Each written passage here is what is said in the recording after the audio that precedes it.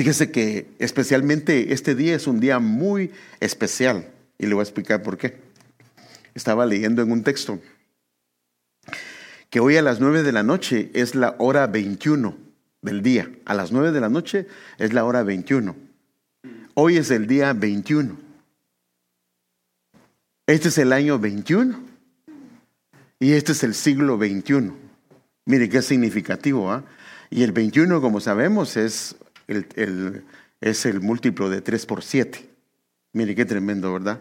Entonces, esto pues es significativo. Entonces, el tema es ¿qué es una ayuda ministerial? Y como sabe usted, comenzamos esto el jueves pasado. Hoy quiero ver la parte número 2.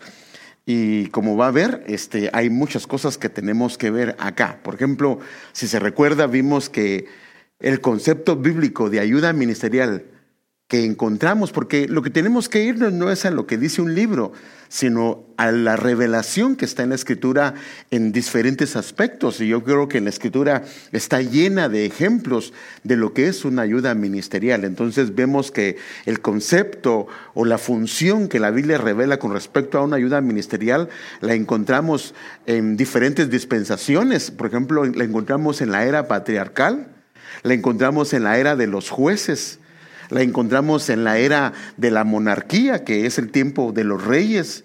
La encontramos en el tiempo de los profetas del Antiguo Testamento, que también estuvieron en medio de los reyes y otros estuvieron un poquito antes. Tenemos también la etapa de la era del ministerio apostólico, que aquí ya empezó la iglesia judía y también la iglesia gentil, ambas iglesias, y entonces podemos ver cómo se comenzó a ver esto. Y si se recuerda, vimos a 2 siervos que son como una especie de figura de lo que es una ayuda ministerial. Por ejemplo, vimos a Eliezer, que es Dios es mi ayuda, y que era el siervo de Abraham.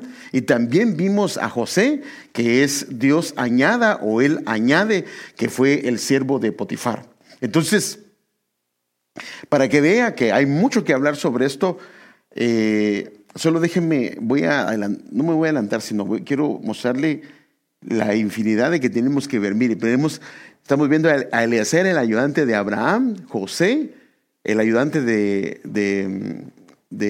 Potifar, Josué, ayudante de Moisés, Samuel, ayudante de Elí, David, ayudante del rey Saúl, Absalón, ayudante de David, Jacob, ayudante de ayudante de David, Salomón, ayudante de David, Roboán, ayudante de Salomón, Jeroboán, ayudante de Salomón, Eliseo, ayudante de Elías, Giesi, ayudante de Eliseo, Baruch, ayudante de Jeremías, Juan Marcos, ayudante de Bernabé, Pablo y Bernabé, Timoteo, ayudante de Pablo, aquí no es Táquico, sino es Tíquico, ayudante de Pablo, Silas, ayudante de Pablo, Lucas, ayudante de Pablo, Filemón, aquí no aguante, sino ayudante de Pablo, y Demas, ayudante de Pablo. O sea que, si puede ver, hay una buena cantidad de personajes que están involucrados en esto. Entonces, por eso es que hay mucho que tenemos que ver con respecto a lo que es una ayuda ministerial.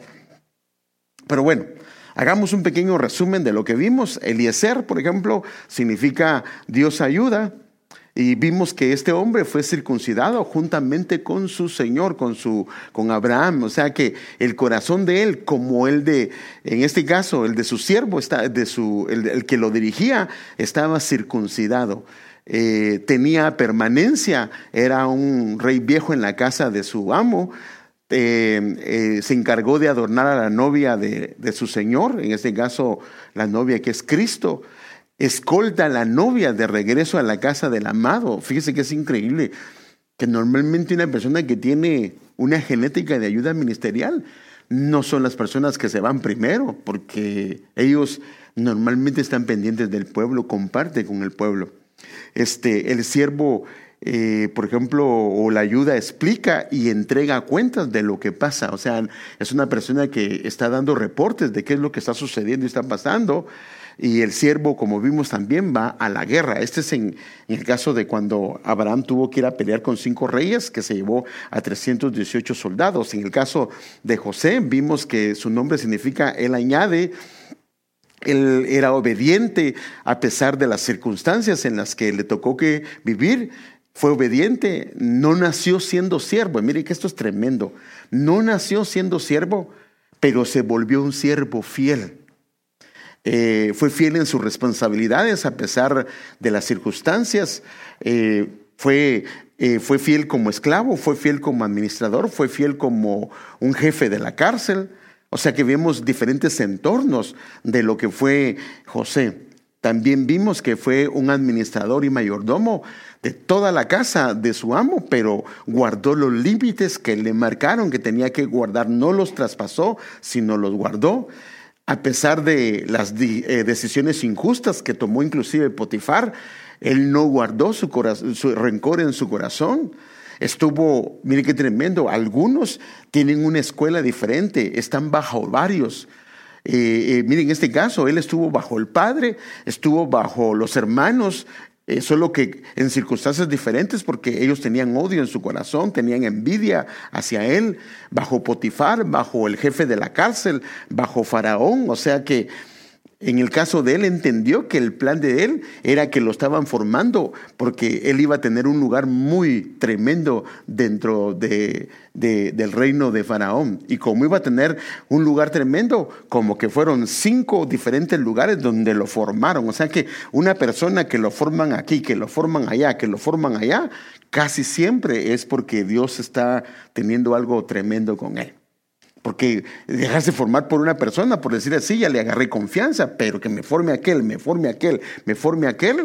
eso está serio, ¿verdad? Entonces, vimos que él en todo momento, cuando tuvo la oportunidad de, por decirlo así, exaltarse, no se exaltó, sino que le dio la gloria al Señor.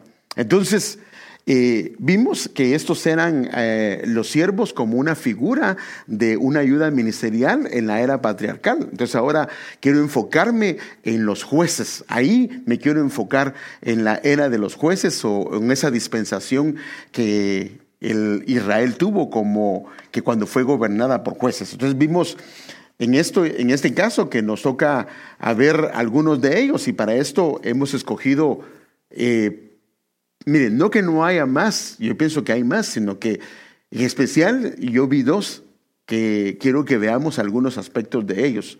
Por ejemplo, vemos a Josué, y Josué significa Jehová es salvación, y él es el ayudante de Moisés. Mire, de todos los que aparecen en la Biblia, creo que no hay ninguno como Josué que muestre tantas funciones en su servicio como una ayuda hacia alguien que ha sido llamado por Dios. Creo que es el que más aparece con respecto a funciones, a áreas de trabajo.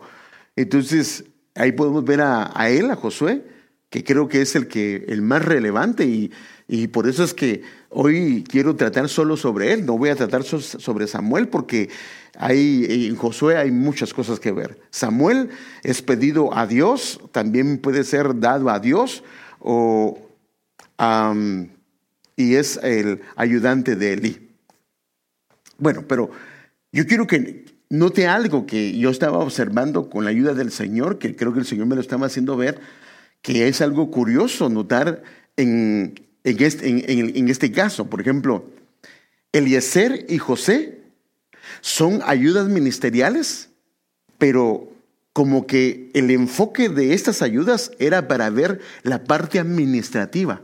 O sea que porque una ayuda ministerial no solo ve funciones espirituales, sino también se enfoca a partes administrativas dentro de la iglesia.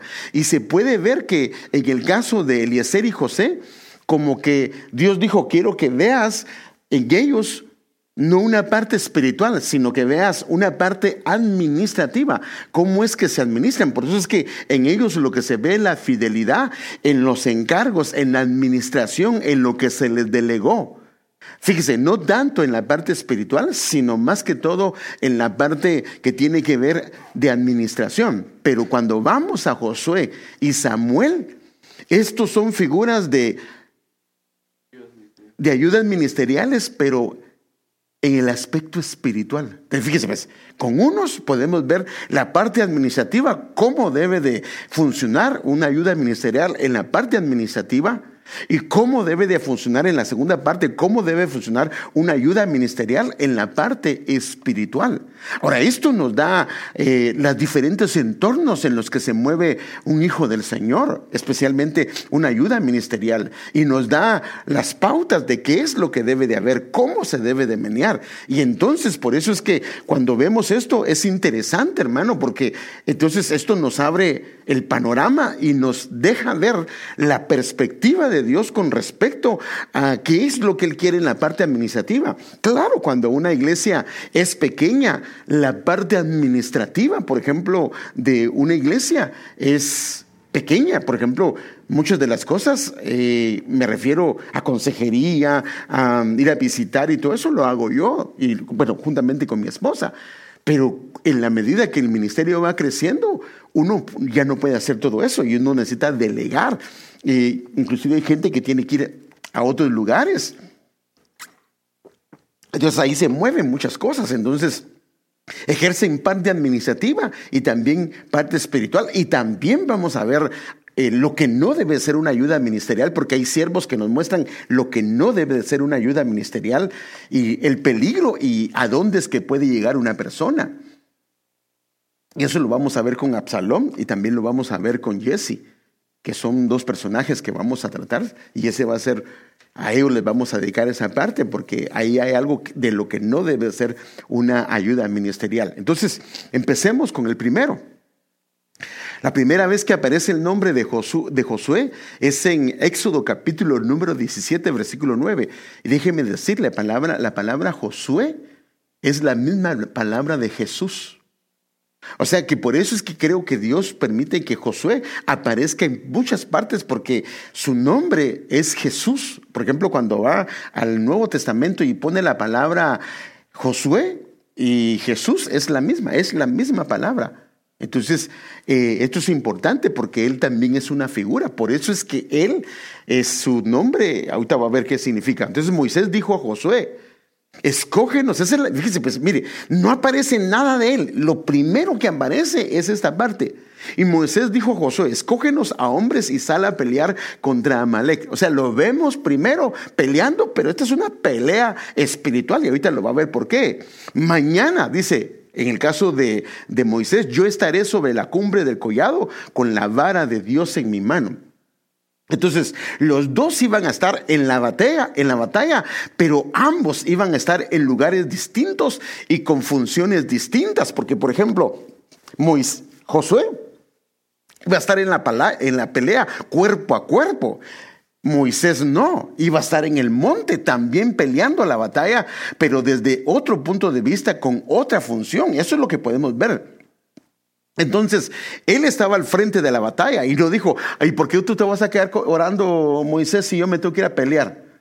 O sea que usted no quiere correr el riesgo de... No, él le dijo: escoge gente, ve a pelear, yo voy a estar al monte. ¿Y por qué no me puedo quedar yo? No, pues no. O sea que aquí es donde vemos que una ayuda ministerial, hermano, donde ande el pastor, tiene que andar. O sea, por eso es que una ayuda ministerial, si el pastor tiene una reunión extraoficial y que tiene que ver con la iglesia, una ayuda ministerial debe de estar ahí. No es opcional, es lo que podemos ver en la Biblia. Y no digamos cuando son reuniones de oración, no digamos cuando son reuniones de establecer o pelear o estar al frente. Entonces Moisés estaba en la batalla, pero desde otro lugar, con la vara, con la autoridad, y estaba él orando y Josué estaba peleando la batalla. Y aunque era una misma batalla, estaban peleando de manera diferente, uno en lo físico y otro en el lado espiritual, pero que a la larga había como una especie de sinergismo entre ellos, porque ahora, ¿por qué digo sinergismo entre ellos? Porque se puede ver que si bajaba la guardia Moisés, le afectaba en lo físico lo que él estaba haciendo. En este caso, lo que estaba haciendo Josué. Entonces, esto lo podemos ver para que nosotros veamos, por ejemplo, y sucedió que mientras Moisés tenía en alto su mano, está hablando de lo mismo, Israel prevalecía, era Josué el que prevalecía peleando la batalla. O sea que había sinergismo, había armonía, había de alguna manera se dependían uno de otro. Pero ¿cómo es posible? Sí, porque así es como funciona. Por ejemplo, un pastor delega y depende de si la otra persona hace algo incorrecto, va a afectar el nombre de la iglesia, va a afectar la imagen de la iglesia, va a afectar el testimonio de la iglesia, y no lo podemos evitar, porque en el momento que uno delega a alguien, uno no puede estar chequeando todas las cosas. O sea que no se puede. O sea que uno asume que lo están haciendo bien, asume que está desarrollando aquello, de alguna manera conoce qué es lo que uno ha dicho con respecto a esto, qué cosas no se deberían de hacer. Y por eso es que es importante. Se recuerda, Moisés escogió, les comenzó a enseñar las leyes, pero también les enseñó qué es lo que deberían de hacer, cómo deberían de hacer la obra. Entonces vemos que mientras Moisés tenía en alto su mano, Israel prevalecía. Pero si Moisés, fíjese qué tremendo, dejaba caer sus manos, entonces el problema aquí es que Amalek prevalecía. Pero ¿cómo es posible? Si Josué estaba peleando, sí, pero dependía, dependía de la oración de Moisés. Esto está claro. No necesitamos darle vueltas, porque ahí está clarito. O sea que aunque estaba peleando la batalla, dependía de la oración, dependía de lo que él estuviera haciendo en el monte del Señor. Entonces dice, pero las manos de Moisés se cansaban, entonces tomaron una piedra y la pusieron debajo de él y se sentó en ella. Y aquí es donde vemos que estos podrían ser otros dos tipos de ayudas, porque de hecho era Moisés el que los mandaba a ellos. Por ejemplo, Aarón, aunque fue el sumo sacerdote, él en un momento dado se convirtió en una ayuda. Dice, y Aarón, que significa maestro, significa excelso, y Ur, que significa noble, le sostenían las manos. O sea que había gente que su trabajo era sostener las manos. ¿Para qué? Para que se mantuviera en victoria, para que se cumpliera el propósito, y no se las agarraban y se las apresaban, ¿verdad? Sino que le mantenían las manos en alto. Y uno de un lado y otro del otro, así estuvieron sus manos firmes hasta que se puso el sol, y usted sabe que Dios les dio la victoria. O sea que, mire, hay tres grupos: el que estaba peleando, Moisés que estaba intercediendo, y dos que le estaban ayudando en esta pelea, y era contra Amalek, el que lame la sangre para aniquilarlo. Y esto es tremendo, ¿va? Como el Señor de esta manera obra. Entonces aquí podemos ver la primera intervención. Imagínense, la primera intervención de Josué es peleando una batalla del Señor, porque cuando está peleando una batalla, el pastor está peleando la batalla del Señor, porque es, por supuesto, no una batalla de pelearse con alguien, sino no estamos para pelearnos con nadie. No, una batalla espiritual. Entonces ellos están juntamente con él peleando la batalla. Entonces, cuando vemos el nombre Josué, significa Dios es salvación. Está compuesto de estas letras que son que dan un valor de 397, y hay mucho que decir de eso, pero yo hoy no me quiero concentrar mucho en eso, solo quiero darle algunos detalles. La gematría de este nombre, si suma el 3, el 9 y el 7, son 19. Esa es la gematría de ese nombre. Ahora, aquí hay algunos datos que son curiosos, fíjese qué tremendo. Por ejemplo, en el libro de Éxodo, primero, el nombre de Josué en griego y hebreo aparece diferente. En el Antiguo Testamento, por ejemplo, el nombre de Josué aparece 218 veces. En el Nuevo Testamento aparece 912, porque el nombre de Josué es el mismo de Jesús. Entonces solo hay una parte en la Biblia que 3 veces, de esas 912, solo 3 se refiere a Josué el Conquistador. Dos se refieren a Josué el Conquistador, y otra a la descendencia del Señor Jesús en su linaje. Pero esto da un total de 1130. Y si agarra los dos, las 218 veces, la gematría le da 11, que habla de purificación, y ahorita también lo va a ver. Y si ve a la cantidad que aparece en el Nuevo Testamento, son 9 más 1 más 2, es gobierno también. Aquí puede ver algunas cosas. Entonces, Ahora, comencemos. Lo que le puse ahí es lo que aparece en el Antiguo Testamento, pero note cómo cabal se nota la diferencia donde aparece más. Por ejemplo, en el libro de Éxodo, que es el libro que le llaman la salida, cuando Israel salió de Egipto, y aunque Josué se mencione hasta el capítulo 17, eso no significa que él no estuvo ya laborando y trabajando, porque para que Moisés lo haya llamado, de alguna manera ya lo conocía. Pero como que Dios dijo, quiero que vea, en este caso, en lo espiritual, qué es lo que el hombre hace. Y lo primero que estaba haciendo es peleando las batallas, juntamente, en este caso, con Moisés. O sea, que es lo primero que aparece. No que no estuviera laborando, porque es obvio que no lo va a llamar si no ha tenido una relación antes con él. Entonces, en el libro de Éxodo aparece 7 veces su nombre. Y usted sabe que el 7 es un número de perfección. O sea que aquí podemos ver una perfección y una madurez. O sea que en el libro de Éxodo, donde él aparece por primera vez, que es la salida de Egipto, él aparece 7 veces que habla de perfección, que esto tiene que ver con madurez, esto tiene que ver con haber alcanzado una madurez. Pero mire, esto es lo interesante. Cuando vamos al siguiente libro donde aparece, es en el libro de Números, en el capítulo, fíjese qué tremendo, y aparece en el capítulo número 14. O sea, aquí quiero llevarlo a algo. En el capítulo número 14 de Números es donde aparece descrita la rebelión de los espías que fueron a inspeccionar la tierra prometida. Y acuérdense que a causa de que ellos, cuando regresaron, 10 de ellos desanimaron al pueblo. La Biblia dice que a partir de ahí, el Señor les dijo que no quería que todos los de 20 años para arriba se quedaran postrados en el desierto y no iban a entrar. Entonces, a excepción de Josué y Caleb. Entonces, todos quedaron descalificados para entrar en la tierra prometida, a excepción de Josué. Pero fíjese, lo tremendo es que en Josué, el número 11 significa purificación. Aparece en Números. Y lo tremendo de esto es que este libro, fíjese qué tremendo, narra en este caso la rebeldía de ellos. La rebeldía de los espías. Pero en el caso de Josué, para él se convirtió en una purificación. Lo que para otros era un descalificar, para él era un purificar. O sea, mire cómo va cambiando. O sea, una misma prueba. Fíjese que esta mañana yo estaba hablando con una hermana mía y me di cuenta de algo. Que una misma prueba para 2 hermanos. Para uno le dieron doble dote y para el otro lo estaban disciplinando.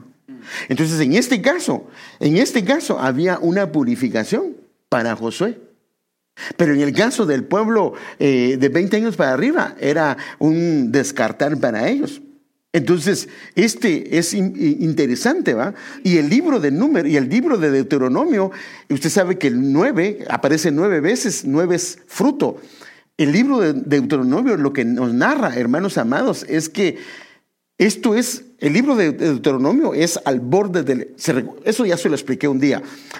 El libro de Génesis narra desde la salida de Ur de los Caldeos hasta que Israel llega a Egipto. Ese es el recorrido del libro. El libro de Éxodo narra desde la salida de Egipto hasta el monte de Sinaí.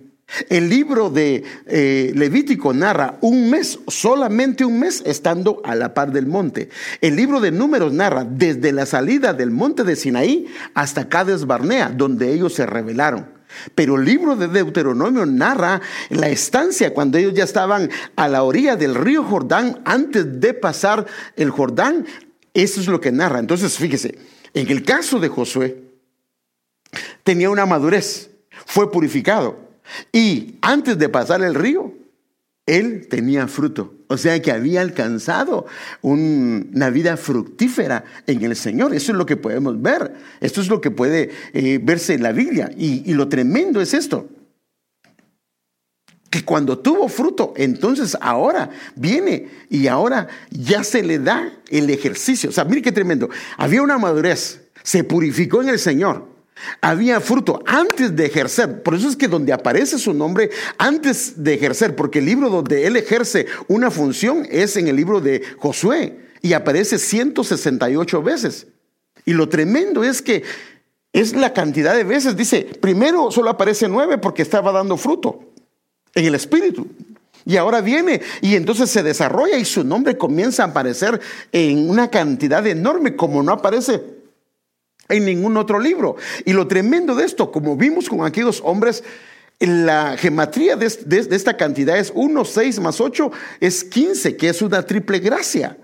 O sea que entonces comenzamos a ver que la conquista se debe de hacer. Primero, tiene que haber venido de un trasfondo de madurez o de ir madurando, de una purificación en el Señor, un apartarse para el Señor. Y entonces tienen que haber frutos porque se ha madurado en el Señor y entonces se comienza a ejercer una función. Imagínense una persona que no está dando fruto y se le pone a ejercer una función de una ayuda ministerial, puede quemarse, puede terminar vanagloriándose de lo que está haciendo, máxime si comienza a tener conquistas bonitas. Pero no, este hombre, a causa de todo esto que pasó, cuando hizo la obra del Señor, él lo hizo con sencillez y humildad en su corazón.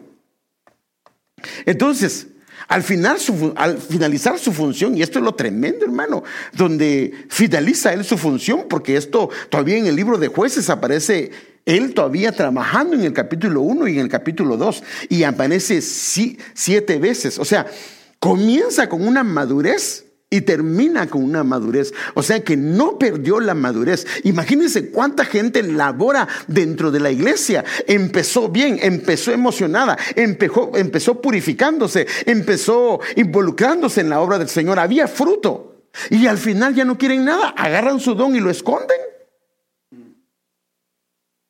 ¿Por qué no? No es lo que vemos en la Biblia. Había una permanencia, había una estabilidad. Porque imagínense, no vamos a empezar como nosotros hemos oído. Yo hacía eso, yo hacía esto, yo y hermano, parece el hermano yo, pero hacía muchas cosas. Pero el asunto no es qué hacíamos, sino que hoy qué hacemos para el Señor, hoy qué es lo que estamos desarrollando para el Señor.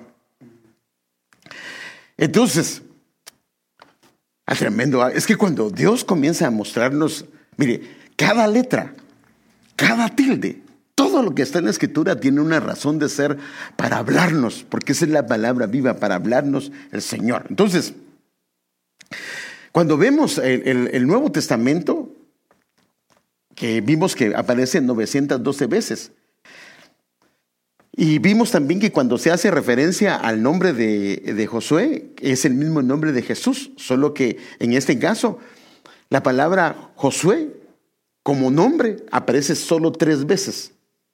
2 hacen referencia a él y 1 hacen referencia a un conquistador. Pero la primera vez que aparece el nombre de Josué, no el conquistador, sino el nombre en sí, es algo curioso porque aparece en un libro que yo le leí la semana pasada, que es en Lucas capítulo 3, versículo 23, en la genealogía del Señor Jesús. Se recuerda que el nombre de él significa ayuda. Ahora, lo curioso es que cuando vas a la información de este versículo, te da algunos detalles que te dejan pensativo. ¿Casualidad? No. Esta es la palabra del Señor.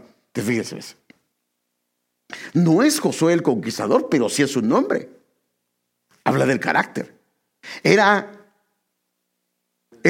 hijo de Josué. Josué era hijo de Eliezer. Ahora, mire qué tremendo. ¿De quién era hijo Josué? ¿Se recuerda? Y ese versículo es el único lugar donde aparece el nombre de Eliezer. Que sumado a las 14 que aparecía en el Antiguo Testamento, da un total de 15 que habla de testimonio. Ahora, lo tremendo de esto es que al aparecer como hijo de Eliezer, el nombre habla del carácter. Es que lo que está diciendo es que desciende, su genética viene de alguien que ayuda, de alguien que es un siervo, de alguien que... Por eso es que es tremendo, hermano. O sea, como que Dios diciéndonos, Josué desciende de alguien que es el primero que yo utilicé para hacer una ayuda ministerial. O sea que la genética de este hombre es de alguien que ayuda, de alguien que es una ayuda que Dios provee. Qué tremendo, hermano. Entonces yo creo que esto es para ver, hermano amado, que cuando estábamos hablando de Eliezer, Dios quería que lo platicáramos. ¿Por qué? Porque cuando vamos a tratar a Josué, él dice, yo tengo una genética. El por qué soy un siervo, el por qué es el que más aparece en toda la escritura sirviéndole a alguien más, es Josué. ¿Por qué? Porque su genética venía desde un hombre que fue la primera persona que aparece siendo una ayuda para alguien más. Entonces, esto está lleno de misterios y entonces nos ponen a qué pensar. También la Biblia da otro detalle con respecto a Josué. Mire, también nos habla de hijo de quién era. Y Jehová hablaba con Moisés cara a cara, como un hombre vuelve a hablar con su amigo, luego volvía al campamento. Pero Josué, la palabra ven es hijo de Nun, que Nun significa perpetuidad. Su servidor nunca se apartaba de en medio del tabernáculo. Entonces, si nunca se apartaba, ¿eso qué le da a entender? Que se congregaba de vez en cuando. Que era una persona que permanecía en la casa del Señor. Mientras estuvieran actividades, mientras hubiera funciones. Y no era que le pesara, porque yo creo que para una ayuda ministerial ya trae esa genética dentro de su corazón. Anhela estar en la casa del Señor. Desea estar en la casa del Señor. No es un problema estar en la casa del Señor. No, es que es demasiado lo que estamos haciendo a la iglesia. Yo creo que, pastor, mi hogar se va a fracasar si sigo viniendo tan seguido a la iglesia. Pues en la iglesia no creo que le va a hacer daño para eso. Entonces, aquí lo que podemos ver es que este hombre era alguien que tiene una perpetuidad en el Señor. Ahora, quiero que note algo más. También la expresión Josué, hijo de Nun, mire qué tremendo, hermano, aparece 27 veces en todo el Antiguo Testamento. Es 3 por 9, son 27. ¿El 9 qué es? Es fruto. Eso significa que hay un triple número, fruto en el cuerpo, en el alma y en el espíritu. Aparece 27 veces la expresión, esa expresión Josué, hijo de Nun. O sea que tenía paternidad. O sea que no era, ¿se recuerda de Eliezer? Eliezer no se le habla la paternidad. Solo se dice que era damaseno, que era de un lugar bien regado. Pero en el caso de Josué, Josué tenía paternidad y qué tremendo, que también la Biblia remarca muchas veces y cabal da 27 veces la cantidad de veces de decir, yo quiero que se den cuenta que era, o sea que una ayuda ministerial, una de las cosas que tiene que tener es paternidad. Porque si no tiene paternidad, el problema es que puede venir un corazón como el de Absalón. Miren, algunos, especialmente la versión textual, la 4ª edición, da una nota con respecto a Absalón. Y dice que Absalón, lo que hizo Absalón es figura de lo que quiso hacer el diablo en el cielo. Porque el diablo contrató a gente para poder tomar el lugar de Dios, o pensó en tomar el lugar de Dios. Entonces Absalón se comenzó a ganar el corazón de la gente para derrocar a su mismo padre.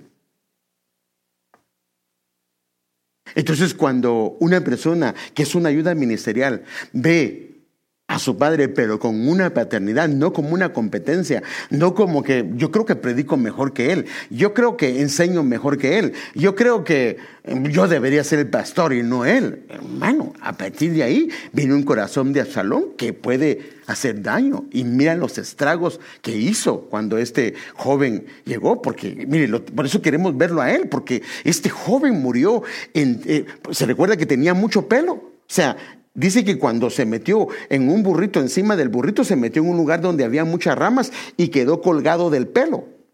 Eso significa que quedó ni siquiera entre el cielo y la tierra. Eso significa que en el cielo, la parte de arriba, es donde están las potestades. Las potestades tomaron sus pensamientos y ni siquiera quedó en tierra. ¡Qué tremendo! ¿Eh? Pero bueno, no voy a hablar de Absalón porque eso vamos a hablar más adelante.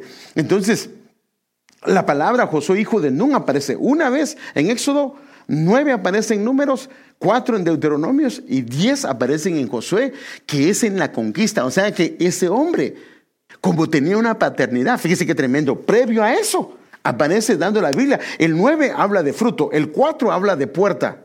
Y el 9, el 10, o el 4 también habla de equilibrio. Y el 10 habla de un orden divino, un orden divino. Qué tremendo.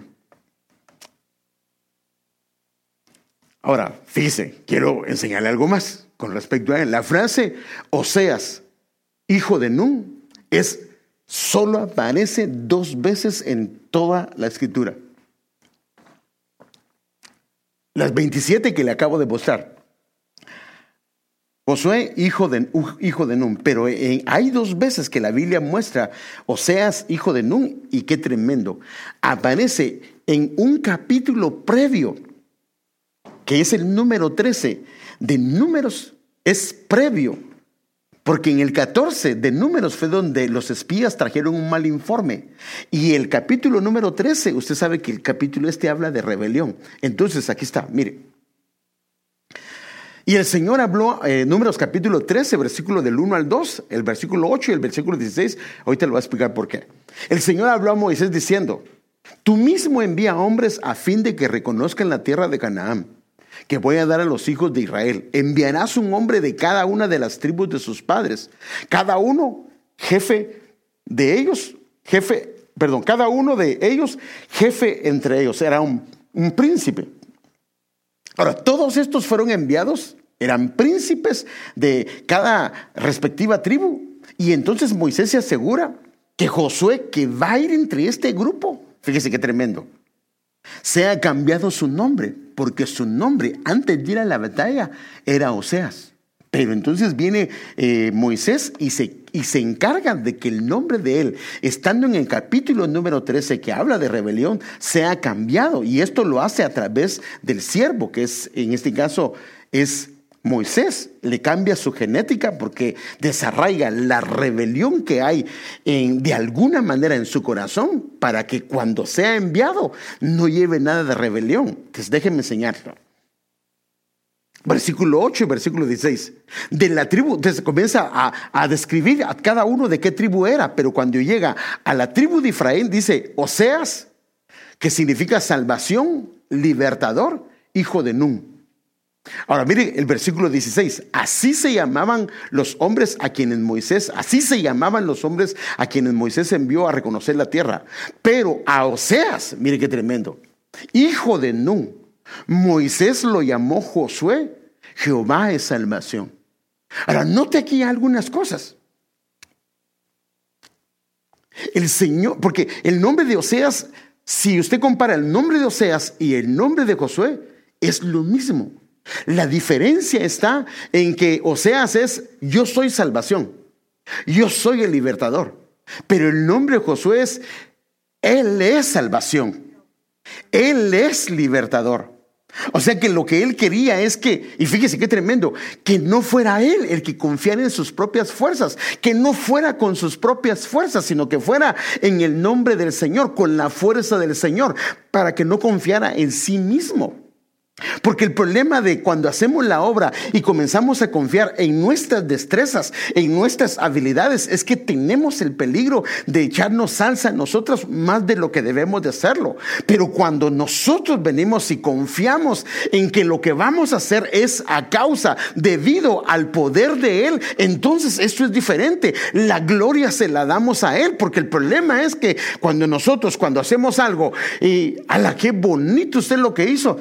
Pues sí, fíjese que yo me preparé, yo fui a la escuela. ¿Usted qué cree? ¿Fue solo así? No, entonces le está diciendo, aquí no ha sido la gracia de Dios, ha sido la habilidad que yo aprendí en algún momento.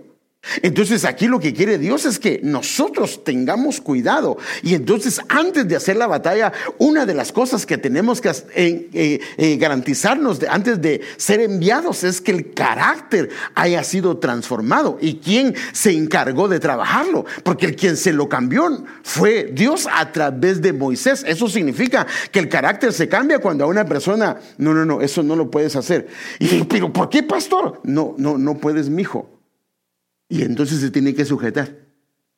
No, no está correcto. Por favor, te pido que lo cambies. No puedes hacer esa reunión ese día, porque ese día tenemos que hacer esto. Entonces comienza el carácter a ser tratado. ¿Sabe qué? ¿Será que puedo sacar a este hermano de para que este es un dolor de cabeza? Ya me cayó mal. No, déjalo, porque este es un tenedorcito para que trabaje con tu corazón. Entonces, Oseas fue cambiado su carácter. Antes, fíjese pues, antes de ser enviado, su carácter fue cambiado. Y aparece en el capítulo número 13, que habla de rebelión. Entonces, esto es lo que nos habla, es de que el carácter tiene que ser cambiado. Pero si una persona, la primera de cambio, le dice el pastor alguna cosa y no le parece y se va de la iglesia, ¿qué piensa? No estoy de acuerdo con el pastor y se va de la iglesia. O no, me regañó el pastor y me regañó muy gacho. Y sí, tal vez sí, y cometí el error o el pastor cometió el error. Pero aquí lo que dice es de que fue Moisés el que le cambió el nombre, y el nombre habla del carácter. Y la razón de esto era para que él no fuera en su nombre, sino que fuera el Señor a través de él. Ahora, note aquí algo también. El nombre de Oseas está en el versículo 8. El nombre donde le cambian el nombre está en el versículo 16. Si usted suma los dos, el 8 y el 16, ¿cuánto le da? ¿Cuánto le da? 24 es el múltiplo de ¿qué? De 3 por 8. O sea que serían 3 8, ¿cierto? Ahora fíjese pues, déjeme enseñarle algo. Mire el nombre de Jesús o el nombre de Josué en griego es 888. Curioso, ¿ah? Ahora, ¿sabe usted que mire, Dios nos ha hablado a través de tantas, hasta a través de la naturaleza? ¿Sabe usted que en la compañía Bell, eso comenzó con la compañía Bell, comenzó con algunas compañías, que ahora usted ya puede llamar a cualquier estado, inclusive puede llamar hasta otro país y gratis. Pero hace algunos años, le estoy hablando de hace unos 20, 25 años, no era así. Inclusive usted si quería llamar a otro estado, tenía que pagar. Y tenía que pagar, no había vuelta de hoja. Así era, aquí. Y entonces, como salieron compañías que querían hacer negocio con usted, pero como la gente por miedo a no pagar, no hacía. Entonces decían, te voy a dar un 1-800. ¿Y qué era el 1-800? Para que cuando me llames, no tengas ningún costo. Porque el costo, ¿quién lo pagaba? El del 1888. Y la mayoría, los primeros números de 1888 fueron, y ellos sin darse cuenta. Ahora fíjense qué tremendo, aún en lo natural, el 18888, 3 ochos, era, no vas a pagar nada porque yo pagué ya el costo de esa llamada. Y Cristo, su nombre es 888, y la gente no tiene que pagar nada. ¿Por qué? Porque el Señor ya pagó el costo. Entonces, hermanos, hasta en la naturaleza, hasta en las cosas que el hombre pone, hermano, Dios está hablando para que tengamos. Por eso es que toda la naturaleza es únicamente una declaración de quién es Él. Por eso el Señor dice que ellos no quisieron reconocer a Dios en la naturaleza, y entonces Dios los entregó a una mente depravada. Entonces el Señor, su nombre es 888. Así se escribe el nombre de Josué y es el mismo nombre de Jesús. Y miren los números, pero aquí hay muchas cosas que hablar, pero si no, Padre Santo. Y eso que no voy a hablar de Samuel, pero es que aquí hay mucho que ver sobre Josué, hermano, pero es como le digo, debido que creo que es el hombre que como una figura de una ayuda ministerial está en su presencia. Y fíjese qué tremendo, hermano. El mismo Señor se da a conocer como un siervo. ¿Sí o no? Por ejemplo, le lava los pies a sus discípulos. Él dice que se despojó de su gloria para hacerse un siervo. O sea, hermano, cuando vemos estas cosas es tremendo. Por eso es que Josué es una figura de Jesús. Entonces, Primero Josué va a la guerra a la orden de Moisés. No rezonga. Le dice, ve a tal lugar y haz esto. Pero me vas a dar un seguro por si muero. ¿Y qué pasa si muero? ¿Quién va a sostener a mi familia? ¿Ah? ¿Me asegura usted que me la va a dar? Ahí dentro del arca, métame, ahí están los 10 mandamientos. Meta una aseguranza donde diga que me van a sostener los levitas. No. Se fue confiado y Dios le dio la victoria. A su carácter, el nombre es transformado por medio de Moisés. En el trato, es Moisés el que se lo cambia. Y esto está hablando que el carácter es cambiado cuando la persona se deja enseñarse. Porque, ¿qué piensa usted? ¿Una ayuda ministerial se equivoca o no se equivoca? Yo pienso que sí. Porque si no se equivoca, a mí me da que hay algo ahí que no está bien. Porque todos, hermano, necesitamos ser trabajados. Hay muchas áreas que no están bien en nosotros. Es más, tal vez nos venimos peleando con otro ministro porque no dejamos de que trabajara en nuestra vida. Pero yo creo que el carácter tiene que ser trabajado. Fíjese, fue trabajado su carácter, ya se fue y él vino a dar un buen informe. Los 10 dieron un mal informe. Deshizo a Amalek a filo de espada. ¿Qué significa? Así dice la Biblia. Con la palabra. Las armas de nuestra justicia no son armas carnales, sino son armas espirituales. Ahora es una figura de que a filo de espada. Dice que la espada es ¿de qué? ¿De cuántos filos? De 2 filos. Cara, qué tremendo, hermano. Sube al monte con Moisés, subió 2 veces. Y la primera vez que subió, Moisés se le ocurre, no, a Moisés no. El Señor lo detiene por 40 días y Josué permaneció allí, hermano. ¿Qué comió? No sé, creo que vio una ardilla por ahí, vio un venado, él se lo cocinó, hizo fuego y ahí permaneció 40 días.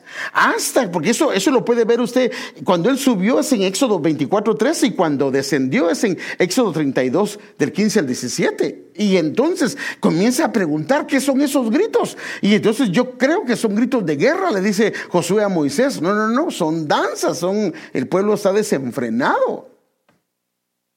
O sea que una ayuda ministerial tiene que estar al lado del pastor,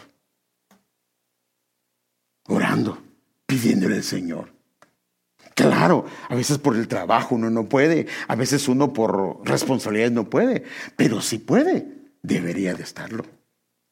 Porque estamos peleando. Ahora yo le hago una pregunta. Ahora ya no vamos a ir, hermanos, vénganse ustedes, vamos a ir a agarrar unos cuantos cholos ahí. No, pues también nos van a dar una buena tunda. Ahora nuestra batalla, ¿cómo es? Los venimos aquí a la iglesia a orar, ya sea en los servicios media hora antes, ahí estamos peleando la batalla. Fíjese qué tremendo. Si tenemos ese entendimiento, nos venimos media hora antes, porque en ese momento estamos orando para que el Señor nos dé la victoria, para que ahí endemoniados puedan ser liberados, para que la gente pueda ser tocada, para que la gente pueda ser quebrantada, para que el Señor ponga un vallado, para que el pastor le ayude a predicar, para los hermanos que están ministrando la alabanza ejerzan su función y para que los hermanos que están sirviendo sean guardados. Mire qué tremendo, hermano. Hay una batalla, solo que ahora es espiritual en cada servicio. Pues yo soy ayuda ministerial, hoy no me toca que servir y llego hasta las 7:20. Por eso es que estamos viendo esto, porque entonces la ayuda ministerial, ahora esto no es forzado, esto es algo que Dios coloca en el corazón. Ahora puede ser que yo lo hacía y ya no lo hago, porque tal vez hay un problema dentro de mi corazón. Entonces sube al monte y se está 40 días. Usted lo puede ver, ahí está clarito. Entonces, ¿qué si usted se va a orar 40 días? No, pues yo no voy a ir a orar 40 días. Pero lo que está enseñando en la Biblia es que hay una permanencia y un estar a la par de. No se apartaba del tabernáculo, que nos habla es que dentro del tabernáculo, dentro de la casa del Señor, permanecía. Recibió la exhortación de Moisés, no le gustó mucho porque, fíjese que, déjeme enseñárselo. En una ocasión, y esta es la ocasión de que Moisés llamó a 70 y porque su suegro le había dicho que pusiera las manos sobre ellos, porque él se iba a matar si seguía haciéndolo así, porque el pueblo esperaba demasiado tiempo y llegaba la tarde y tenía que regresarse a su casa y no los atendían. Entonces Josué, el suegro, que se llama, ¿cómo se llama? Jetro, le dijo: no lo hagas, agarra un grupo de personas. Él agarró 70 personas y el día que quedaron que les iba a poner las manos, 2 de ellos se quedaron en medio del pueblo, por alguna razón no llegaron, y el Espíritu Santo cayó sobre todos los demás, y sobre esos 2 supuestamente no iba a caer, y cae el Espíritu también. Me imagino que cayó porque se quedaron por algunas razones de importancia. Y entonces cuando le llega un joven a decir a Moisés: Moisés, ahí hay 2 que están profetizando y orando, y dice Josué: mi Señor manda que esos se callen porque no están acá. Y entonces, mire, se lo voy a leer. En Números 11, 28 al 29, Josué, hijo de Nun, uno de los siervos escogidos de Moisés, exclamó: Moisés, Señor mío, deténlos. Pero mire qué hace Moisés. Pero Moisés le respondió: ¿estás celoso por mí? ¿Cómo quisiera que todo el pueblo del Señor profetizara y que el Señor pusiera su espíritu en todos ellos? ¿Cómo se había sentido? ¿Pero por qué no lo detiene? ¿Y está celoso por mí? ¿Cómo sería bueno que todos profetizaran? Pasaron en una iglesia allá. Pastor, vamos a hacer algo. Pues, si acaso no son pueblo del Señor, pues. Si están obrando mal, que el Señor los ayude y que tenga misericordia. ¿Sí o no? Pero cada quien vamos a dar cuentas a Dios de lo que hacemos, sea bueno o sea malo. Pero imagínense. Entonces, yo me estoy desanimando por eso. ¿Por qué? Pues si Dios te puso una casa, tienes una casa. Yo creo que una persona, si debe de emigrar a otro lugar, si deja de crecer en el Señor, de sentir su presencia, de involucrarse, entonces yo creo que es tiempo de pensarla. Pero si una persona está sirviendo, está sintiendo al Señor y está creciendo, pues no debería, al menos que el Señor lo guíe y lo lleve. Pero le muestro, recibió la exhortación de él, se dejó que le cambiaran su nombre, dieron un buen informe al pueblo, no lo desanimaron, no comenzaron a desanimar al pueblo. Mire, hermano, pero dicen que al pastor le pasó eso. Bien sabía yo. Hermano, mire, dice que ahora qué vamos a hacer, porque de plano que ahora la gente ya no va a estar en la iglesia. No, hermano. Si el Señor nos llamó, no, el pastor nos ha contado que el Señor nos trajo de una manera preciosa y milagrosa. ¿O no? Entonces, sigamos adelante. Dios tiene grandes cosas para nosotros. Dios nos habla o no nos ha hablado el Señor. Y si nos ha hablado, a la hora de rajar ocote ya no lo creamos. No, creámoslo. Si el Señor lo que habla, Él no se retracta. Amén. Entonces no habló. ¿O no lo creímos? Entonces nosotros creemos lo que el Señor nos ha dado. Y cuando le preguntan a una ayuda ministerial: ¿y qué piensa usted de eso? No, hermano, lo que el Señor dice es esto y esto y esto y esto. No se lleva un grupo. No, sino al contrario, lo que hace es que anima al pueblo. Dice: no, hermanos, Dios es bueno, no se preocupe, así va a pasar. El Señor lo dijo, que estas cosas se van a suceder, que al final de los tiempos iban a pasar muchas cosas, y lo único que tenemos que hacer es nosotros asegurémonos, examinémonos, y que estemos en lo correcto, que vayamos en pos de la santidad, del temor reverente. Asegurémonos de eso. Y si el Señor en su misericordia nos ha estado visitando, gloria a Dios, no es ni por mí ni por usted, sino es por su gran misericordia. Amén. Entonces, dar buenos informes, porque los que dieron malos informes se quedaron tirados en el desierto. Josué era un hombre espiritual. Dice la Biblia que el Espíritu del Señor estaba en él. Así dice en Números 27, 18.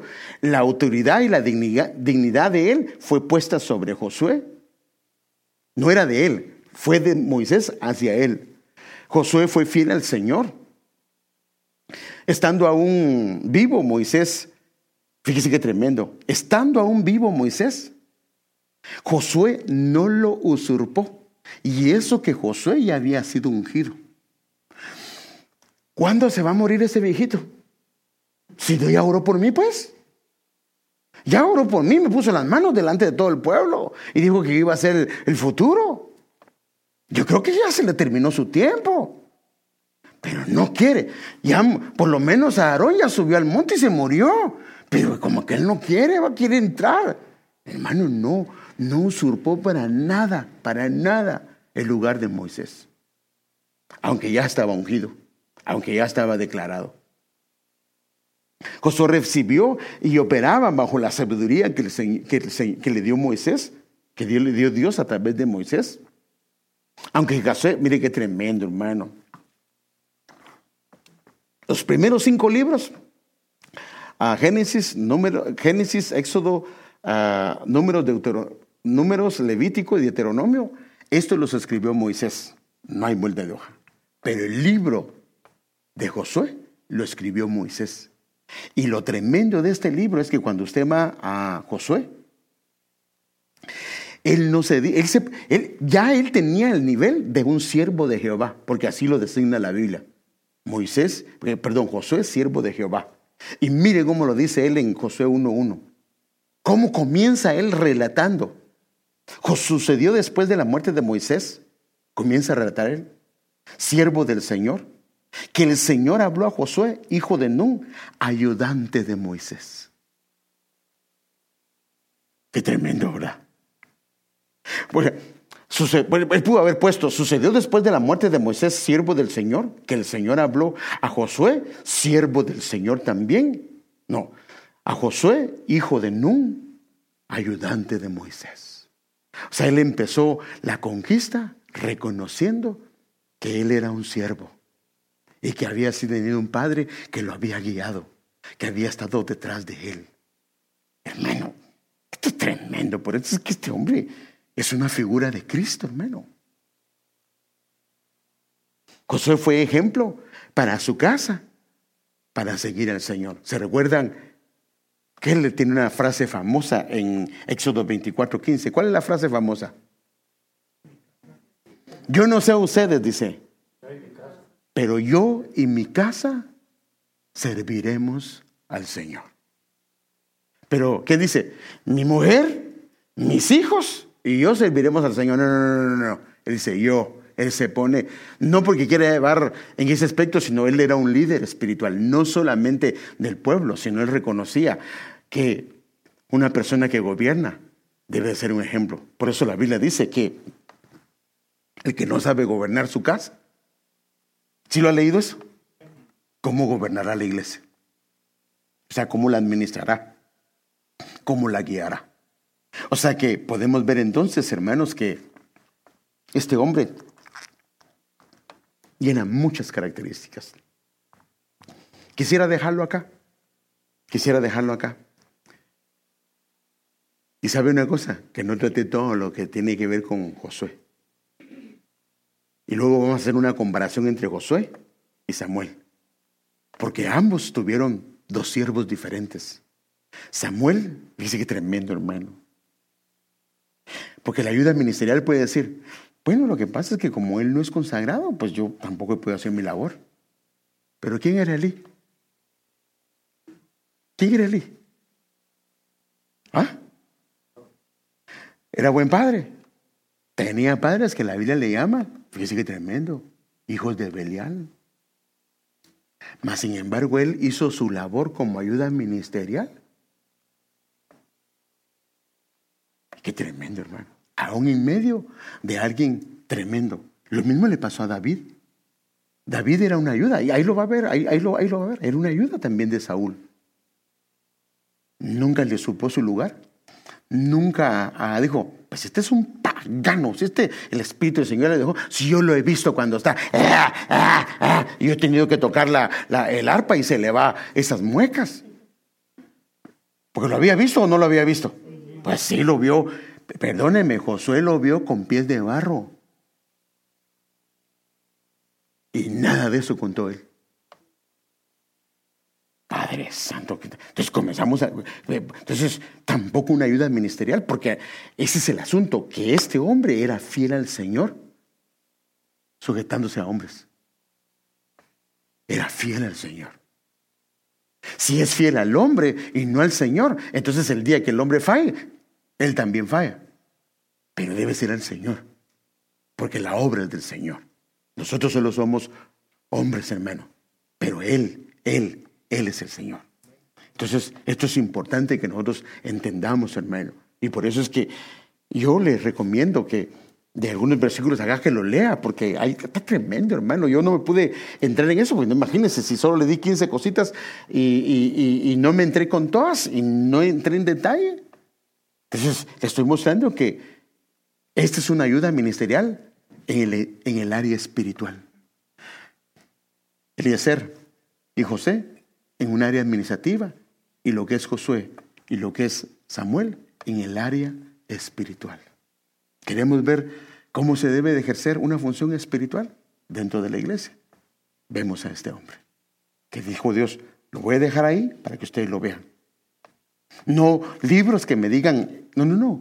La Biblia, dejándonos figuras para que nosotros aprendamos de qué es lo que se tiene que hacer, cómo se debe de hacer.